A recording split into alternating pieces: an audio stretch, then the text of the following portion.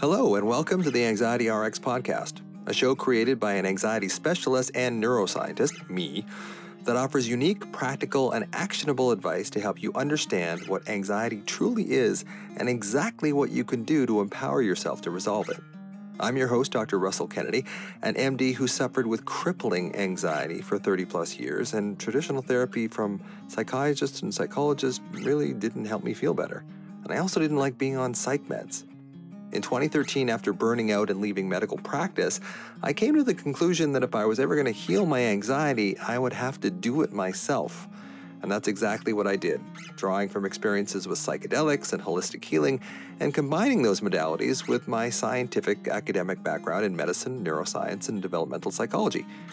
Here on the Anxiety RX podcast, I offer a distinctly non-traditional and non-medical approach to understanding and healing anxiety.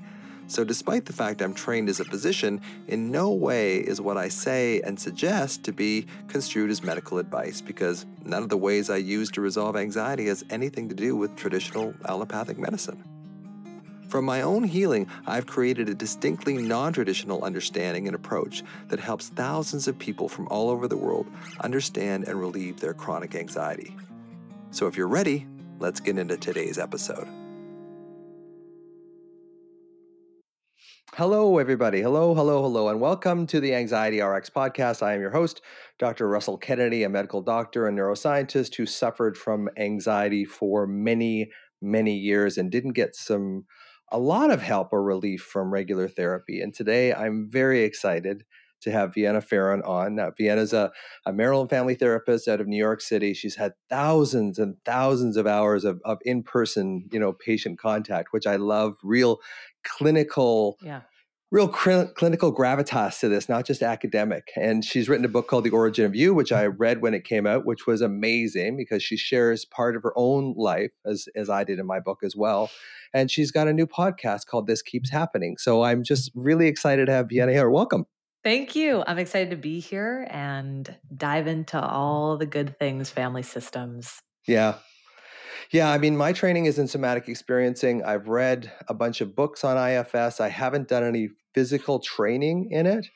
And I know, how much of IFS is actually your practice? Is it like a small portion, a big portion? Yeah, a small portion. I love Dick Schwartz's model, and he was actually at Northwestern when I was there. I was there in 2007 to 2009, so it's been a little while, but it was really wonderful to get to be trained a little bit in that. But I do think IFS is incredible. At Northwestern, we're really trained with this integrative model, and there's a lot of adaptability. And it's interesting because I still feel that way. I'll always say that I think there's as many modalities as there are humans on this planet, right? Like that's the reality of it, is that we're not fitting people into boxes and like, this is the only model that's going to work for you. What I will say, my caveat to that is that whatever modality works great, and the way that we bring this work forward to each individual person, does have to be really personalized. But I cannot, for the life of me, understand any type of therapeutic model that does not include looking at the family system that we grew up in. I don't care how it plays out and what type of modality you prefer, but we have to take a look at these family systems and really understand the impact. And I think it's so important to find this way of, turning our heads back around, not staying stuck there. We don't need to hang out there forever, but we do need to dip our toes in, and we do need to connect to some of the stuff that happened in the past for us to, make some headway present day. Yeah. Daniel Siegel talks about this too. He says, I get people coming in saying, I'm a mindfulness practitioner. Mm-hmm. I don't want to look at the past. I just want to stay in the present and that kind of thing. And he says, your past creates your present. It creates your future. So if you don't look, it's like, trying to go into a room that's completely dark and then searching around for the light switch. That's right. It just doesn't seem to resonate. And it's really a lot of this, Freudian concept of the repetition compulsion. We repeat the same thing in adulthood unconsciously and automatically. This is why we get attracted to the same people, and this keeps happening, I guess, is a great name for the podcast. Thank you. Because it's the same thing. And if you don't understand what the pattern is, you have no awareness of it. Our blind spots are so powerful that we're in it before we even realize that we're in it. And we're also seduced by it as well. So it's this double whammy of not seeing it, right, and then sort of falling into it. It's like, here I am again with the same person, different haircut, same person. Yeah. It's like, we know the repetition piece so much because it's the one that we talk about so often, right? Like the familiarity of it. And here I am choosing the same type of partner yet again, or getting into the conflict yet again, or, somehow I chose a partner who resembles qualities of a caretaker, for example. But we also have the same issue with the path of opposition. I talk about it in the book, right? Where we take this swing, this 180 in the opposite direction. And from the outside looking in, it is possible that the oppositional path looks so much better than if we repeated. So for example, if you grew up in a family system where conflict was hot and it was explosive and it was just terrible to be around, and you've made this promise that you are never going to be in conflict, and you take this oppositional path where you're just like, I'm not going to engage in it with anyone. It was too abusive. It was too explosive. It's too scary to do that. But then we run the risk of never using our voices, never speaking up, never being able to bring things forward. And so just use that quick example because we'll find ourselves repeating and opposing patterns, right? These behaviors from what it was like growing up, or what it is that we observed or witnessed, and finding ourselves in dynamics that are still not actually aligned or integrated for us. Yeah. So when you have someone that says, okay, my dad was, an alcoholic, so I am absolutely not having anything to do with alcohol or whatever. Yep. So how do you create awareness in those, in that client and that patient? How do you do that? Yeah. Well, so, some people are really open to it and others are a little bit more resistant to it. And I think, as you know, the therapeutic relationship is one that really requires trust and safety. And sometimes that can happen quickly.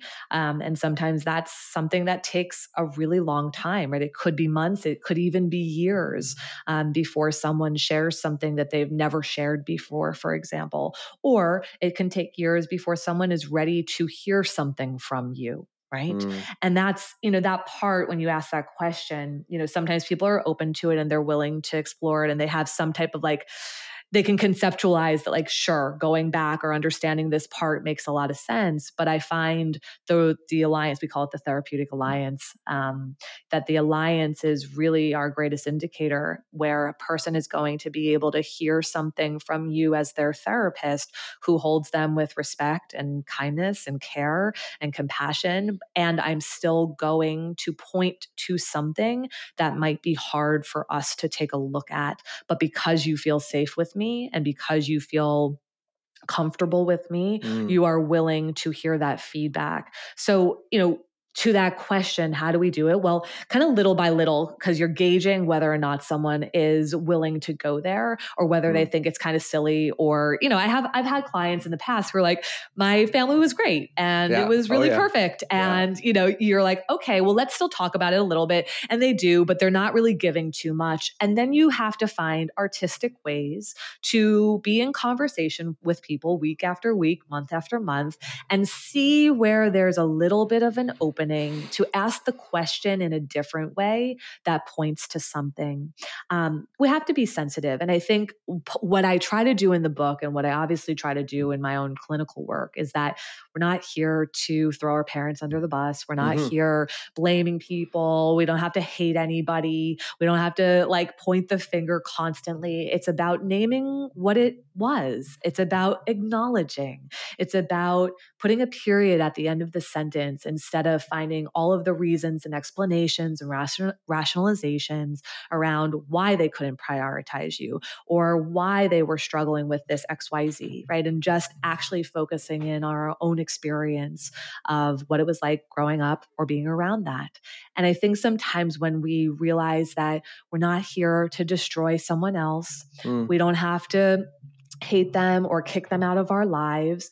Some people might want to have separation in space. Okay. But the majority of the people that I work with would like to have a relationship with their family to some degree. And so, yeah, like how can I exist honoring my experience without having to push you away or kick you out of my life? And so I think sometimes it makes it a little bit more palatable when we can walk this kind of nuanced space together and know that I'm not going to ask you to reject or deny someone from your life if that's what you don't want. Yeah. And one of the questions that I ask, because I get resistance from people, and, it's obvious. I had this one guy who was a very successful businessman, very successful, whose dad used to physically beat him from the time he was 7 years old till he was 12. And he said, well, it made me tough. It made me strong. It made me not say no to things. I made me a great salesman. And I said, dude, that's trauma. Yeah. And he didn't want to accept it. So sometimes you get to people and where their trauma is. Like sometimes I have this little spidey sense where I know physical, emotional, sexual trauma. I know I can see it, right? Mm-hmm. And sometimes what I'll do is I'll ask people, okay, if I gave you a magic wand right now and you could change one thing, but only one thing about your childhood, what would it be? Mm-hmm. And I found that one of the most valuable questions for people who are kind of resistant or have a lot of blind spots. They can't really share what happened. It's like, well, I wish my dad drank a little less, and we had not even mentioned alcoholism. There was nothing like that. So it's amazing how blind we are to our own traumas, and also how, what you talk about in the book, like honoring your pain, like how blind we are to our own pain, just being able to sit with it, and I think that's such a valuable resource to be able to just stay with it. It is, so many people say, and it sounds like, this patient of yours as well, where it's like a colleague of mine says our wounds, our pain, and our gifts are next door neighbors, right? And it's such a profound yet really simple statement. And we're all correct. We would not be who we are today without the things that happened to us. You're right. Yes, check mark, right? And also this idea that if I heal, I'm going to lose my gift is inaccurate. Mm-hmm. And there's this difference between living our lives as adults now, being motivated by the pain or the trauma, the irresolution around it, or being motivated by the healing. Like, guess your gifts are the gifts are here. They don't just disappear because you grieve something or you witness something, right? Like they're not going anywhere. You're someone who doesn't miss a beat. I share this in the book. I grew up in a family system where there was a lot of gaslighting, a lot of manipulation, a lot of psychological abuse. It was not directed at me. It was directed at my mother from my father. And I observed it. And it was quite literally crazy making for her. There was a lot of paranoia there. She couldn't track details. He was really quick with his words. And I'm an only child. So I'm this little, kiddo in the family system watching this go down. And I watch it very carefully. And because of that, right, I became someone who could follow details very closely. I don't miss a beat. I don't forget things. And there's a skill set there, of course. In fact, it makes me a really great therapist. Right. And it doesn't change the fact that watching that, observing that, seeing what that did was deeply impactful and painful and traumatizing for me, right? Like, in fact, I turned into an adult who needed to be right and needed to prove her point in relationships. And when I reflected on that playing out in my romantic relationships and tied it back to like, right, because being right meant safety growing up and being wrong was unsafe, right? I watched that, right? And so it's like, yes, there are gifts that we accrue through these experiences, but also like these things that play out that we are a part of, either experientially or as an observer, they are still like in the driver's seat of our lives in ways that can, there's certain ones that maybe seem very obvious to us, but then there's other ones that just are so subtle. And if we're not inquiring about our behaviors, right? If we're not inquiring about our unwanted patterns, then we're leaving a lot on the table. Yeah. Yeah. And I see that a lot with addictions, like people will develop addictions. And my little theory on addictions, especially, sort of opiate addictions and that kind of, is it allows people to be connected and loving and caring, because a lot of people had trauma when they were younger, and love wasn't, you couldn't trust love. Like the thing with my dad was schizophrenic and bipolar. So he'd be great for 10 months of the year, and he was never abusive or violent. But when he would go into deep, deep depressions or mania, where he'd be up for 4 days playing the trumpet, the damn trumpet. And to this day, I still have a hard time with the trumpet. And I mentioned that in my book. But it's just like we develop these subcortical, like below the cortex, below the thinking mind, ability to really see these things. And I write about this in the book, is like I was at this Colin James concert, and I was loving the concert, and this guy with the trumpet stood up and did a solo, and I wanted to leave. It was like this, because of the same like subcortical, these are the things that we as therapists, we try and change these subcortical patterns, but the amygdala, the pons and medulla, all these encoding structures that are subcortical, none of them understand language. Right. So we're trying to use language to change these things. Like the feeling is the language of these subcortical programs. So we have to change them with feeling and with these cortical changes. But I think in today's sort of academic therapy society, we worship the mind so much. And my theory on anxiety is it's much more old trauma that's stored in the body and the subcortical brain than it is cognition. So we're trying to use cognition to change something that isn't even in the same ballpark with it. Right. So it temporarily works, absolutely, but it doesn't provide that long lasting thing. And that's why I think going into parts work and really getting into where's the sensation in the body? Where do we feel it? Because I think the amygdala has no sense of time. So we go right back to like when you hear somebody arguing in the grocery store, part of your amygdala takes you back to that time when your parents are arguing and fighting and in conflict, and your body will react to that. And as soon as your body reacts to it, your mind will give you, your mind's a compulsive meaning-making, make sense machine. It will give you exactly the same thoughts you had now back then. So it's hard to see it. So it's just really understanding like how do we sit with that pain? Like how do we process or metabolize that pain? Yeah, that's right. And I think I heard the process. Where are you from? Where am I from? Yeah. Oh, I'm Victoria, British Columbia. Okay, I was going to say, my husband's Canadian. I know. There's my Canadian. I know your husband. I'm a big fan of Connor. Yeah. So, amazing. So it's like, I've been to a couple of his events over in Vancouver and that kind of thing too. Awesome. So yeah. So right. Like, and this was something, as you said earlier when you were introducing me, I've worked with over 25,000 hours of working with individuals and couples and families. And, what I started to see, and obviously I went to grad school for this, I studied to marriage and family therapy, and, the whole framework, right, is sort of this systemic, like understanding the systems that we are around. And there was a period of time where even in grad school, I was like, my parents' divorce didn't affect me. I'm good. Everything's fine. Like I held on to that story. Sure. Like I clung to it. And I even made it all the way through grad school being like, they're good friends now. Like They came to my lacrosse games in college. They came to my violin stuff. Like we do holidays together. It's like I had all these data points and these proof points, right? That like we're okay and I don't need to feel. And that, that only took me so far, right? Like I'm okay. I don't need to feel. I didn't know how to feel. I grew up with parents who were crashing and burning around me. They went through a 9-year divorce process. It was very long, very drawn out, and really, really chaotic. And what my perception of it was that there wasn't room for me to not be okay. And so I pretended like I was fine, and I pretended like I was okay. And I pretended, I just flew under the radar. I put energy into becoming good at things. And I convinced people, everybody thought I was this like well-adjusted person, well-rounded. And I did a great job of presenting myself that way to the world. And the reality of it is that I did get good at things. And I was a well-wounded individual, but I was an individual who was also really in pain, who had no clue that she was in pain because I was so disconnected from self because I didn't believe that there was room for me at all.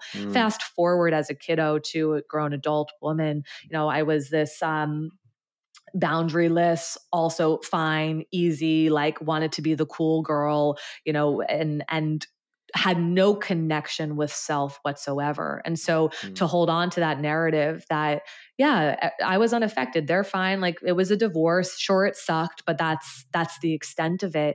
I held that for so long until I realized that I was playing this role in my romantic relationships and being this like unaffected, unbothered by things that were really bothersome and really disrespectful and really not okay. And just coming into the awareness of that. And I had a really big aha moment in my late 20s. And, to go from the thinking, right, to the feeling part, right, to like actually be in my body, this was so foreign to me. I had really never deeply felt in this way before. And I remember taking myself through these experiences. I would think about myself as a kid, and I would usually find myself at like 8 or 9 years old, somewhere right around there. And I would have these images of myself maybe perched atop the stairs in my mom's home, or maybe if it was at my dad's house, maybe it'd be like in his bedroom, sort of picking up the second phone. I got really good at picking up the phone and listening in, right? Like when they're screaming, that's when you pick it up, right? Because they can't hear the click. And when you listen, there's a skill set here. Clearly, you got this down for sure, right? But there was such a need for me to know what was true because there was so much gaslighting and manipulation, and the stories were so different. And I remember taking myself through these processes where I would close down my eyes and I would witness little me, right, sitting at the top of the stairs, listening into the conflicts, sitting in the bedroom, like listening in on these calls that I definitely should not have been listening in on, and things that I was hearing that I really didn't need to hear, or watching events take place. Police would come to my home very often, and just being deeply present to what that was like for her. And when I watched her, like almost as if I was on a screen, right? When I watched her sitting there scared by herself, no other siblings, no other adults in the home, or just me sitting there really scared and not knowing what's going on, right? It was sort of this, it brought me to an authentic expression of emotion, right? Which is where my grief was, right? My grief just sort of, and when I say grief, like sometimes you're like, do you have to cry? No, you don't have to cry. Like it doesn't have to look a certain way. Right. But for me, there were tears, there was sobbing at times, and just like a real release of what it was actually like for me to go through that. I'm a big believer that in order to heal, we must be witnessed. And sometimes when we get someone else to do that witnessing, it's incredible. Like if you have a partner who can witness you, if you have a therapist who can witness you, if you have a dear friend who can witness you, sometimes it's even strangers at a retreat, somebody you've just met for 24 hours, but happens to be able to hold that witnessing role. Beautiful. But sometimes we also have to be our own witness, right? And that was so profound for me, to stop explaining away the stuff, to stop having the story, right? To stop pretending like everything was not as bad as it was, and to really just drop into witnessing how it happened. And I know, my memory, we can argue like how much of our memory is accurate. Absolutely, and right, like all those things, but it doesn't matter, right? Like to a certain degree, it's like you just have to drop into witnessing and feeling what needs to be felt and processing it that in that somatic way, and not try to make sense of it, not try to just connect the dots and be like, well, that's why I am the way that I am today, right? And that for me was just it moved everything for me, right? It changed so much for me. And I always say that our unwanted patterns, our pain's way of grabbing for our attention. Yeah. Right. And that like pain's not out to get us. Pain is not here to destroy our lives. It doesn't rub its hands together cynically laughing at us. Right. But pain does need to pull on our coattails and ask us to turn back towards it. Right. Because when we brute force our way through to the other side, and that's what we do as kiddos, right? We survive. Yep. And, anybody who's we all survived. We got to this point, but survival, right, there's a bypassing that happens, right? Yeah. And it's so important for us to not just keep white knuckling our way forward in life, but to turn back around to pain that wants to be acknowledged, that wants to be recognized, and that wants to be honored, and actually spend some adequate time with it so that it can loosen its grip on us. Yeah.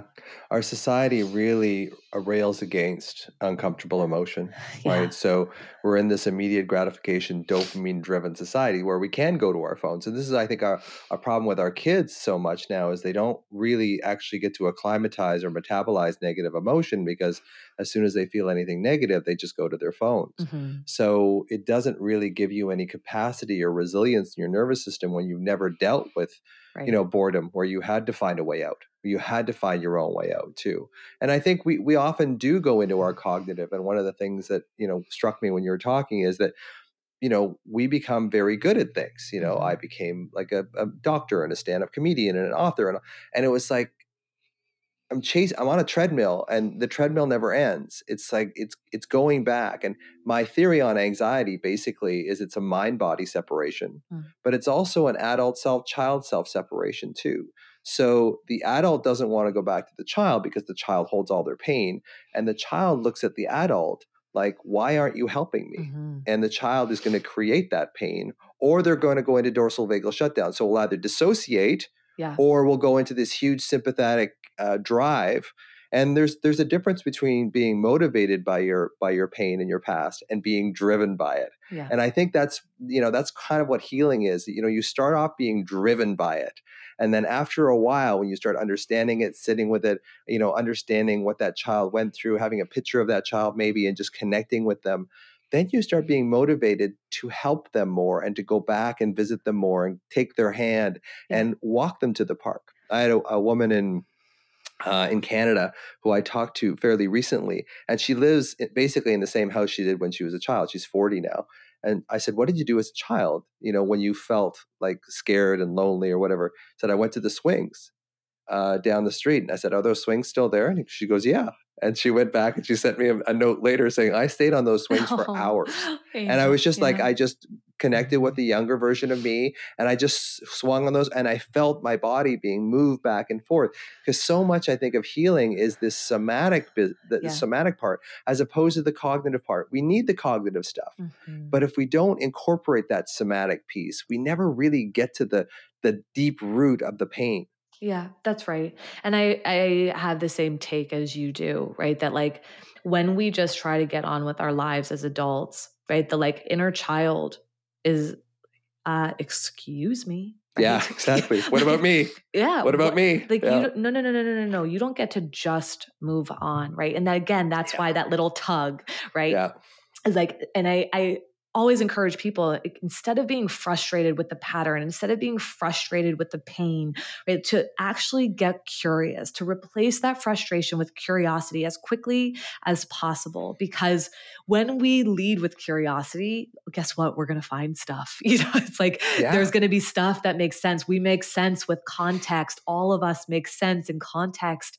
And if we allow ourselves to connect to that, right, then there's so much that we can do with that.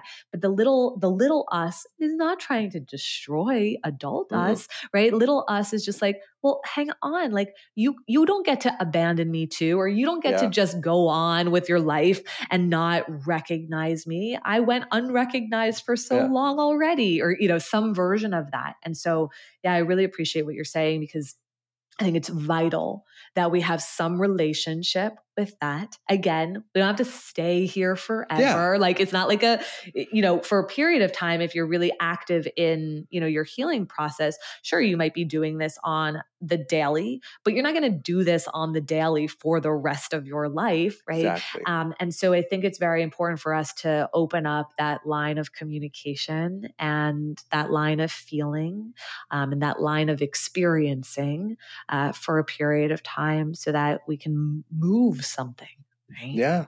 And curiosity is so, the neuroscience of curiosity, we still haven't really defined curiosity, so it's hard to really get any but really it does involve the nucleus accumbens. It's hugely dopamine driven in the nucleus accumbens and the ventral and the VTA.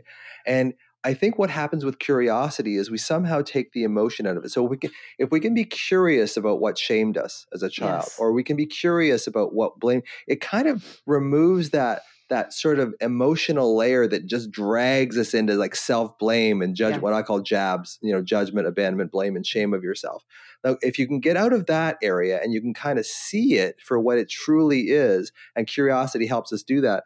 And psychedelics kind of do this on steroids. They basically show us the best parts of who we are. Psychedelics for me were horrible and horrifying, but they did show me parts of myself. They showed me that my anxiety was actually not in my mind at all, but in my solar plexus. That's where it was held. Mm-hmm. And it was held around issues with my dad.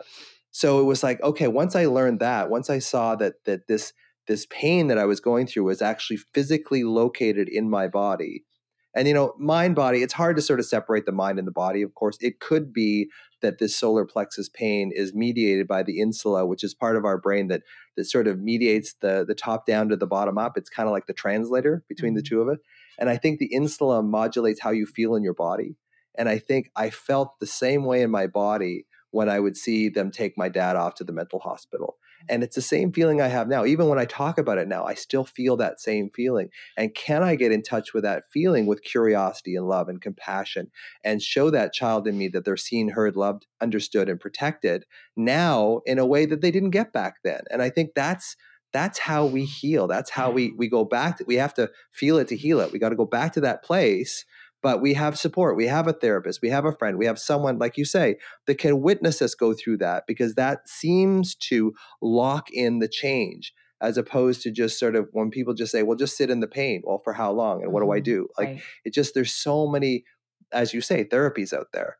And I think the thing that's worked best for me has been a combination of internal family systems, somatic experiencing, and cognitive therapy to some extent, So what worked for you, Vienna? Like what really helped you the most? Yeah, I'll say one more thing about the curiosity, because I think everything that you said about jabs, right? There's a depersonalizing that happens, because when we're in shame, if there's like a behavior that we're engaging with that is shameful to us. I was giving you this example earlier. I was having a conflict with Connor before we were married. And I always say, like, I can't remember what the conflict was about at all. But you had to be right. But I had to be right. And I had to prove my point. And I was doubling down and tripling down. And I kept going. Connor's like, I got it. I understand. Right? Like, just held this really beautiful space. Yeah. And I'm like going and going and going. And I can't stop. I have like a little bit of an outer body experience where I'm like, Vienna, shut up. Like, stop, And eventually I stop. And, shame comes in first. And it's like, oof, like he's not going to want to be with you, those types of thoughts. And then pretty soon I moved to curiosity. And I think curiosity really strips down the personalizing of like, here's what this means about me. And said, I know behaviors serve a function, right? They always do, even if that function is not supportive for the life that you're trying to lead, but they serve a function. And, that wiggly line into my family of origin and sitting there and realizing, oh, wow, right? Like what I said before, this is how my dad behaved with my mom. This is what I saw. This is what I observed. This is what I experienced. And of course, being right and proving my point is my safety. And if I can't be right or prove my point, the way that my body experiences that is unsafety, not my mind. I know cognitively that I can be wrong, of course, right? Like I know that I don't have to prove my point with people. In fact, it's a useless thing to do with someone anyways who doesn't want to hear something, right? So I know that cognitively. And I think so many of us know things cognitively, right? We know that this isn't good for us, or we, you know, if we choose this thing, that here's the consequence to it. And yet, right, like the way that our bodies experience things is oftentimes very different than what we can try to say to ourselves rationally. And so, yeah, what worked for me, well, I want to say that like, this is a forever practice. And I don't say that to scare people, but I say that because our wounds, they represent themselves in different ways and in different stages in our lives, right? And so there might be something that we are able to place down at one point in our lives that we can know is going to get picked back up at some other point in our lives, right? Because it's a good way of putting it. You know, it's like you become a parent, or you get to the final chapter of your life, or you have friends who start passing away, or right, like there's so many different stages of life in which things are going to re-present and reconfront. And so when you say like what's worked, gosh, you know, I take people through an origin healing practice in the book. And I think we all know that we have to name and acknowledge something first. You know, that's pretty basic. And if we can't name and acknowledge it, it's very hard to work with it and, you know, be with it and process it. Totally. For me and with my clients, it's always been about naming it and acknowledging it, witnessing it, allowing for the grief to present, and to allow for the grief to take up as much space or as little space, or in as many kind of segments as it needs to. Because I think that when we process that way, and again, however many ways, like in whatever ways people move stuff through their bodies, but when we have this deep awareness of the familiarity, and we have an understanding of, okay, where this came from, or what the origin story might be. When we're in the witnessing and the grief part of this, you know, the quote that is attributed to Viktor Frankl about between stimulus and response, right? There is this pause, there is this space.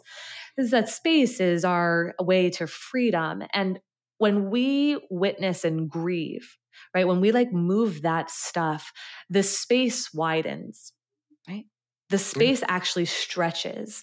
And what I mean by that is that we don't react as quickly because there is an awareness, there is a deep inner knowing of self, there is maybe a deep inner knowing of others. So if we're doing this work with a partner, for example, and I know your history and I know what it was like for you to grow up in your family system, and I know your wounds and your pain and your trauma and what you struggle with and what stories you tell, right? Like when we know these things, right, that stretches something for us. I always say that our context is not an excuse, right? So I'll reiterate that here. Right? Our context is not an excuse, but it does help us make things make sense. And when we feel well, right, when we are willing and repetitive and able to be in the processing, right, as you talk about the somatics of this, it stretches that pause so that we can choose differently. And that's what I talk about in the book is the pivot, right, where, you know, when you're jumping from what's familiar to something that's unfamiliar, right? When you're doing it differently than you've ever done it before, it's not easy, of course, right? I always say the like ski tracks, when there's a path and somebody else has been there many times before you, and you're like, skis are in the track, right? Easy. But then if you jump off the track into fresh powder, oof, I got to work a lot harder, right, to move these skis. And that is true about the pivot when we're doing something that is unfamiliar to us. But when we do this work, I think it gives us an opportunity to see the things clearly, to feel the things clearly, and then to choose differently in how I'm going to engage in this conversation. Or I notice a conflict style that I use that is self-protective, but not relationally protective. And I'm really working on shifting that and adjusting that and, choosing to bring my words forward in a different way than I have before. And instead of being passive aggressive, I'm going to just share openly with you. Right. And so I think it gives us such an opportunity to actually create the changes that we say that we want in our lives and in our relationships. Yeah. You said something that really interests me, like self-protective versus relationally protective. Can you talk a little bit more about that? Totally. Yeah. And I think when I often talk about how important feedback is in relationships, but what is so hard about feedback is that we become self-protective when we're receiving feedback. And when we're self-protective, right, whether it's defensiveness or we go on the attack or we point out what they're doing wrong as a way to say what we're doing wrong is not so bad or whatever it might be, right? Or like shame comes in or embarrassment comes in or guilt comes in, we are no longer able to hold anything for the relationship, right? And so this shift towards self-protection means that there's no space to actually be active in the relationship and be open to caring for the system. You can't care for the system if you are self-protective, right? That's a great saying. Yeah. And you can't care for the system when you're being self-protective. I love that. Yeah, you just can't. And again, curiosity, like, why do I need to be self-protective right now? Again, we make sense, but when we can understand that, the shift is that like the goal is for us to be able to move to a space where feedback is something where I can still hold myself up in high regard. And whether that's feedback from someone else or feedback from ourselves, because we give ourselves plenty of self-feedback too. Right. But if we give ourselves feedback and then we're like, I'm such an asshole. Right. I can't believe I did that. Again, we've got to go into self-protection from our own selves. I mean, we go into self-protection and now we can no longer hold ourselves up, right? And actually explore from that place. And so whether or not it's self-feedback or other feedback, right? This movement to how do I need to see myself or what needs to be repaired or reconciled in order for me to not go down the shame spiral, right? So that I can still be connected and present to you, right? To the other person in the system, and or to self, because you can't do anything from that position. Yeah. And that's your point about curiosity as well, because, what I will see with couples, I don't do a lot of couples work, but what I see in my own relationship, let's just right into that. And my wife is a somatic experience and trauma specialist as well. So there's a lot of conversations around the house. But what I see with us is that we will get into this thing where, and she's much better at coming to me than I am coming to her. Like I'm much better now, but it's like that curiosity, because what happens is that we know each other's wounds, and on some level, that's why we come together as a couple. Like couples don't come together by chance. So we know each other's wounds both cortically and subcortically as well. And then you get into this thing where you become defensive. Maybe you say something that's hurts the other person, not maybe on purpose, but it hits their wound. And then you got 2 9-year-olds like arguing with each other, and it's like that's not going to go well. Right. So we have this picture of a picture of each other in the house when we're about 9 years old or 8 years old. And sometimes when we're arguing about something or whatever, I'll go and have a look at that picture, and it's like, that's who you're talking to right now. And my compassion just goes like so much, because I know what she went through as a child as well. So it's like my compassion goes up. Then I'm able to be, a lot more open and go back up to her and go, yeah, you know what? Maybe we should sort of talk about that a little bit more. It really hit a sore spot with me. So I kind of because my thing is to just withdraw and get out of there. Right. Yeah. So I go back and I go, thank you for giving me the space. And then, but it's the curiosity. It's like, as I'm withdrawing, walking down the stairs, I'm going, here you go again. Like these are the same stairs that you walk down when you don't want to get into a conflict. Right. So it is really interesting to see how we sort of devolve into this subcortical place. And if we can encourage that curiosity, because what I love about curiosity is you can stop the self-blame. Your self-blame now becomes targeted. Like the dopamine starts to target you and focus you on something rather than this sort of big wall of like pain that you went through as a child. Now that curiosity hits your nucleus accumbens and goes, hey, you can actually move on the right path with this. How would you do that? It's like, well, I'll go back upstairs and talk again. Right. Exactly.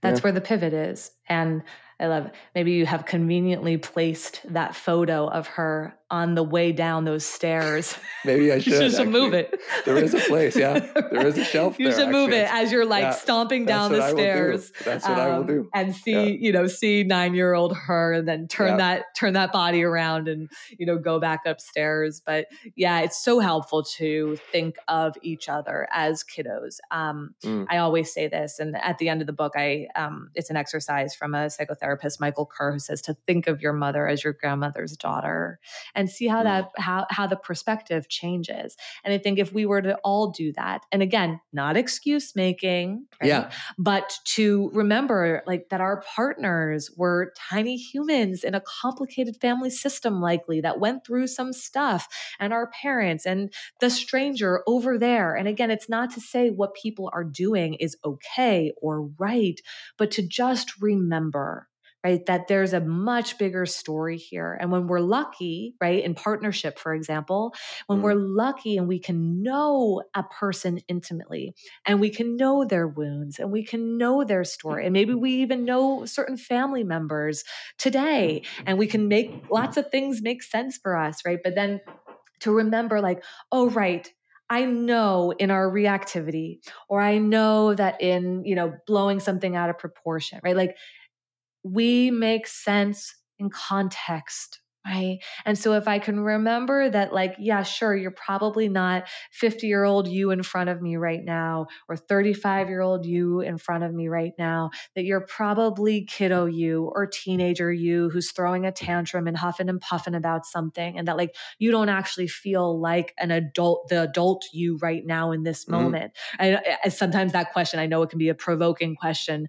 So I am not encouraging people to ask their partners this, right? But right, like how old do you feel right now is a great question to ask yourself. I would not encourage you asking that to a partner in conflict. But they're going to take it the wrong way. But if you ask yourself that, how old do I feel right now? Right. And I tell you, when I am reactive or, I'm upset, like I don't feel like a grounded adult. No. I know that it's a moment much earlier, very historical to this moment in time. And so again, recognizing these things and bringing them forward, being able to touch them, I think is just so helpful, so valuable as we move through this stuff. Yeah. And for me, like I track it in my body, right? So for me, my alarm is in my solar plexus. I write about this in the book. It's hot, it's sharp, it's purple, and it pushes up in my heart into the back of my spine. And just putting my hand over that area when I'm like in conflict, even with myself and with anyone else, just putting, Pascal, the actor Pascal, who is, I think, in Game of Thrones, you'll see him on the red carpet and he talks about his anxiety, but he puts his hand right over the same place that I have my anxiety. And I look at this alarm that's in my solar plexus as my younger self, as Rusty, as the younger version of me. So when I put my hand over there and just kind of unconsciously and consciously say, look, I've got you. I see you, I hear you, I understand you, I'll protect you. Immediately, like even now, even with that saying that here, my breath just goes, oh, okay. Yeah. It is one of those things that I track in my body. And I think it's such a way, like people say, well, how do I connect with my grief? How do I connect? Like, how do I do this stuff? It's like, well, you find it in your body first. And then and that's what I put, in my course in MBRX is basically find the alarm in your body. Yeah. And instead of going into your head, because you're not going to solve anxiety, which is a problem of overthinking, with more thinking. It's not going to work that way. So you got to go down into your body, but it takes everything that you have to do that sometimes, because your only place you could go as a kid was up into your head. Totally. That was the only place. So you operantly conditioned yourself to go into your head and think when you got into stress. So of course you're going to keep doing that. So I guess one of the things that I wanted to talk to you about before we go is repair, and how important repair is, both to yourself and in relationship, and how it builds capacity and resilience in your nervous. Because I see my couple friends, the ones that do the best are the ones that kind of have fights and then they repair. The ones that don't do so well don't say anything to each other. They kind of ignore it for a couple of days and then they come back together again. And they tend to kind of go down this path of divorce, whereas the couples that fight but they repair just seems so much stronger. And I wonder if you could just talk about that in your practice. Yeah, a little full circle moment there is speaking about that path of opposition right at the beginning of our conversation, of somebody who's like, I'm not going to bring anything up. I'm not going to say it. Like, I'll never fight. I don't want to do that. It's not safe. And then what happens is we leave a lot of things on the table and a lot of things get unspoken and there's a lot of resentment that can build. And yeah, repair is so important. And I know, I would be remiss in not even naming it and acknowledging it in the parent-child relationship too. Right. It's like people will ask me, well, how do I make sure that my children don't have any wounds? And you're like, well, they are going to have wounds. And guess what? Like, you are going to do things that are disappointing and hurtful and hopefully not harmful, but you are going to do things that are hurtful and disconnective for them. And they're going to probably have some complaints about you as a parent. But one of the most important things that we can do as a human being, parent, partner, self, friend, whatever, is to acknowledge, take ownership and responsibility where it is appropriate, and to be quick to that. I always talk about the race to repair, right? Like we race, and listen, I know this to be true because I was the point prover and had to win and like needed to be right. We race to being right. We race to proving our point. We race to making sure that the other person sees how wrong they are, as opposed to racing to repair. And I think when we can hold that in our relationships, right? And again, with self too, to acknowledge what needs to be acknowledged, to own what needs to be owned. My definition of self-love is the balance, the intersection of, yes, being able to see ourselves as imperfect, flawed human beings who make mistakes and hold some grace and compassion for that, while also taking ownership, acknowledgement, and responsibility. Because if we just say, I'm human, okay, whatever, right? That's obviously not going to be an avenue for, self-respect. But if we're too rigid with ourselves and like ownership, accountability, responsibility, and no grace and compassion, right? Like it is too rigid. And I think that repair is about that, right? Is about saying like, I am human and I messed up here and I want to repair with you, because it shows each of us that we do walk through life in this kind of messy way. Of course we do. Yeah. Each one of us does. And repair and response to the repair is this beautiful thing that says, yeah, we can make mistakes and we can disappoint, and then there can still be love there. And listen, sometimes there's obviously a breach and, a mistake might not allow for repair to happen. But I think, much of the time, this race to being able to say, okay, I take ownership for, I take responsibility for, I acknowledge that this happened. I don't need to explain it and I don't need to defend myself. All I need to do is acknowledge that this happened, is what most people want. I don't work with kids, but I do work with adults who all have been kids. Everybody's been a kid. Right? Yeah. And most people will tell you that the only thing that they like, what they wish, right, what they crave from their parents, the adults in their lives, is for someone to just acknowledge it. We don't need to go back 40 years and how do we rewind and make this not happen? It happened. Okay. It unfolded the way it unfolded, right? And also, will you just acknowledge it? Will you just own it? Will you just take responsibility? It's amazing to me that like decades and decades and decades and decades later, that people just want that.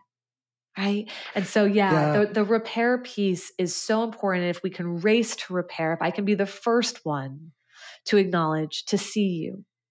Right. Yeah. And I think it's being understood. Like, I think that's one of the fun, people say seen and heard, but it's really that sense of being understood. Like Daniel Siegel calls it feeling felt, right? Yeah. Like being understood is so important, because often that repair didn't happen as a child. Like my dad did. I mean, he came back to some extent, but he would always go crazy again. So it was always this sort of, waiting for the other shoe to drop kind of thing. So nothing really got repaired, and he eventually committed suicide. So it was like nothing was going to get repaired. Now, that's not exactly true because I have repaired with that quite a bit. But I think there is this sense of being understood by a parent. And then there's this drive to have the parent apologize and that kind of stuff. And that just doesn't work. It's gotta really come in from yourself. Like it really has to start with you. And then so many times I'll work with someone, it's like, you know what? I don't need them to apologize anymore because I understand myself. I can reflect this back to myself. Now they need me or they needed someone else to kind of show them that. But it's really getting to that point of being understood, and even being understood in your jabs, in your judgments of yourself, and how you abandon yourself, how you blame yourself, how you shame yourself. Just this is what I do. And then again, bringing curiosity into it. It's like, okay, let's see why that happened. Once the subcortical stuff, calms down and my body isn't in this sympathetic hyperdrive anymore, I can kind of go, okay, let's look at that a little closer. Or with my partner or whatever, being able to kind of, this is what happened to me at that point. I kind of lost my freaking mind and I went into this place and she knows what I'm like. Right. So it's one of those things where being understood is so critical in relationships, and especially the relationship to yourself, because we are so, as Jordan Peterson says, we're not transparent to ourselves at all. Yeah. And I think the understanding to the self too, right? When I said like how important witnessing is, like, I don't believe that you can heal without witnessing, right? Like witnessing is the pathway for understanding, right? Like that is the way in which we are able to be deeply understood. So yeah, I agree.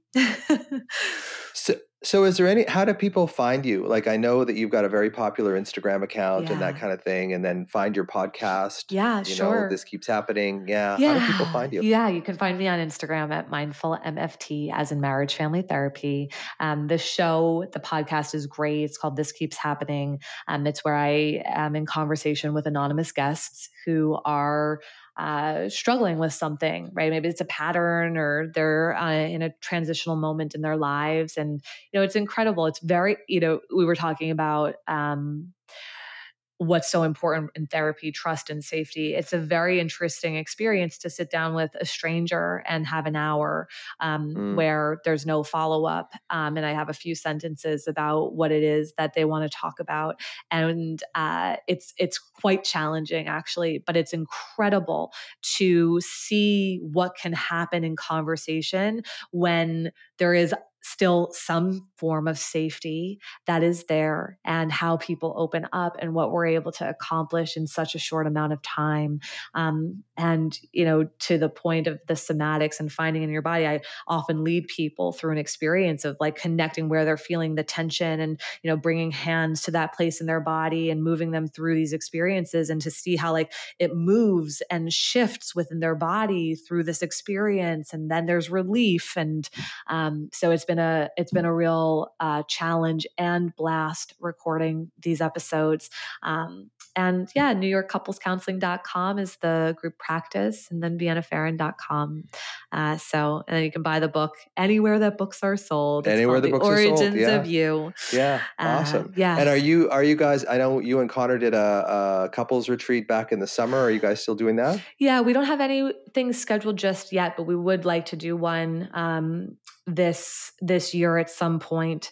We've done a bunch of couples retreats and individuals retreats. We did a beautiful couples workshop weekend this past summer. So yeah, you can keep your eye out for some other offerings. I imagine you guys would be amazing together. Yeah. You're both amazing. So just, putting that together would be really fantastic. It's so cool to work with Connor. It's amazing. I'll bet it is. Yeah. Yeah, I bet he's a great guy. Yeah. So yeah, is there anything that you want to like end with? Is there some sort of like with me, I always tell people, you're always safe in the moment. Like that's what I usually end with. Like people say, what's your big hint? It's like, well, first thing is separate the alarm in your body from the thoughts of your mind and just go with the alarm in your body.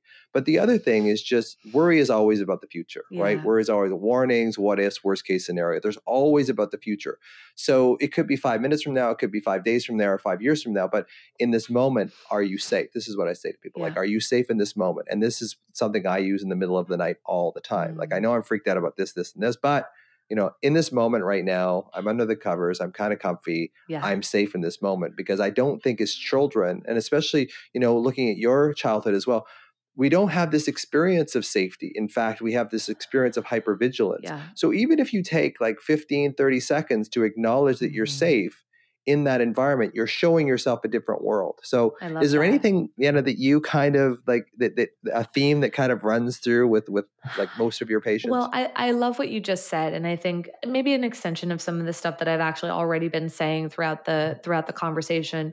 But I think there's something soothing when we're reminded that we make sense. And even though a reaction or a behavior or something is just like, why did I do that? Or I can't believe I'm doing that. Or I can't believe I just did that again. This reminder that you make sense, and that the curiosity, right, is the invitation to be like, let's begin to understand, what this behavior is trying to protect you from, right? So maybe that's what I'll leave us with, is that you do make sense. And that's a really beautiful reminder for you, especially in the moments when you feel like you don't make sense at all. Yeah. That's brilliant. Yeah. Thanks so much, Vienna. I know we'll talk again. Yes. Best of luck with your podcast, and your book is doing amazing, bestseller. I mean, it's a great book. Thank you. Get it. It's fantastic. It really opened my eyes to a lot of different things. So thanks for being here, and hopefully we'll talk again. Thank you for having me. Of course, Vienna. Bye for now. Bye. So that's it for today's episode. Thanks for listening, and if the Anxiety RX podcast resonates with you, consider getting my book, also coincidentally called Anxiety RX. Or you can follow me on any of the social media platforms at The Anxiety MD, or my website, www.theanxietymd.com. Thanks so much for listening, and I'll see you the next time on the Anxiety RX podcast.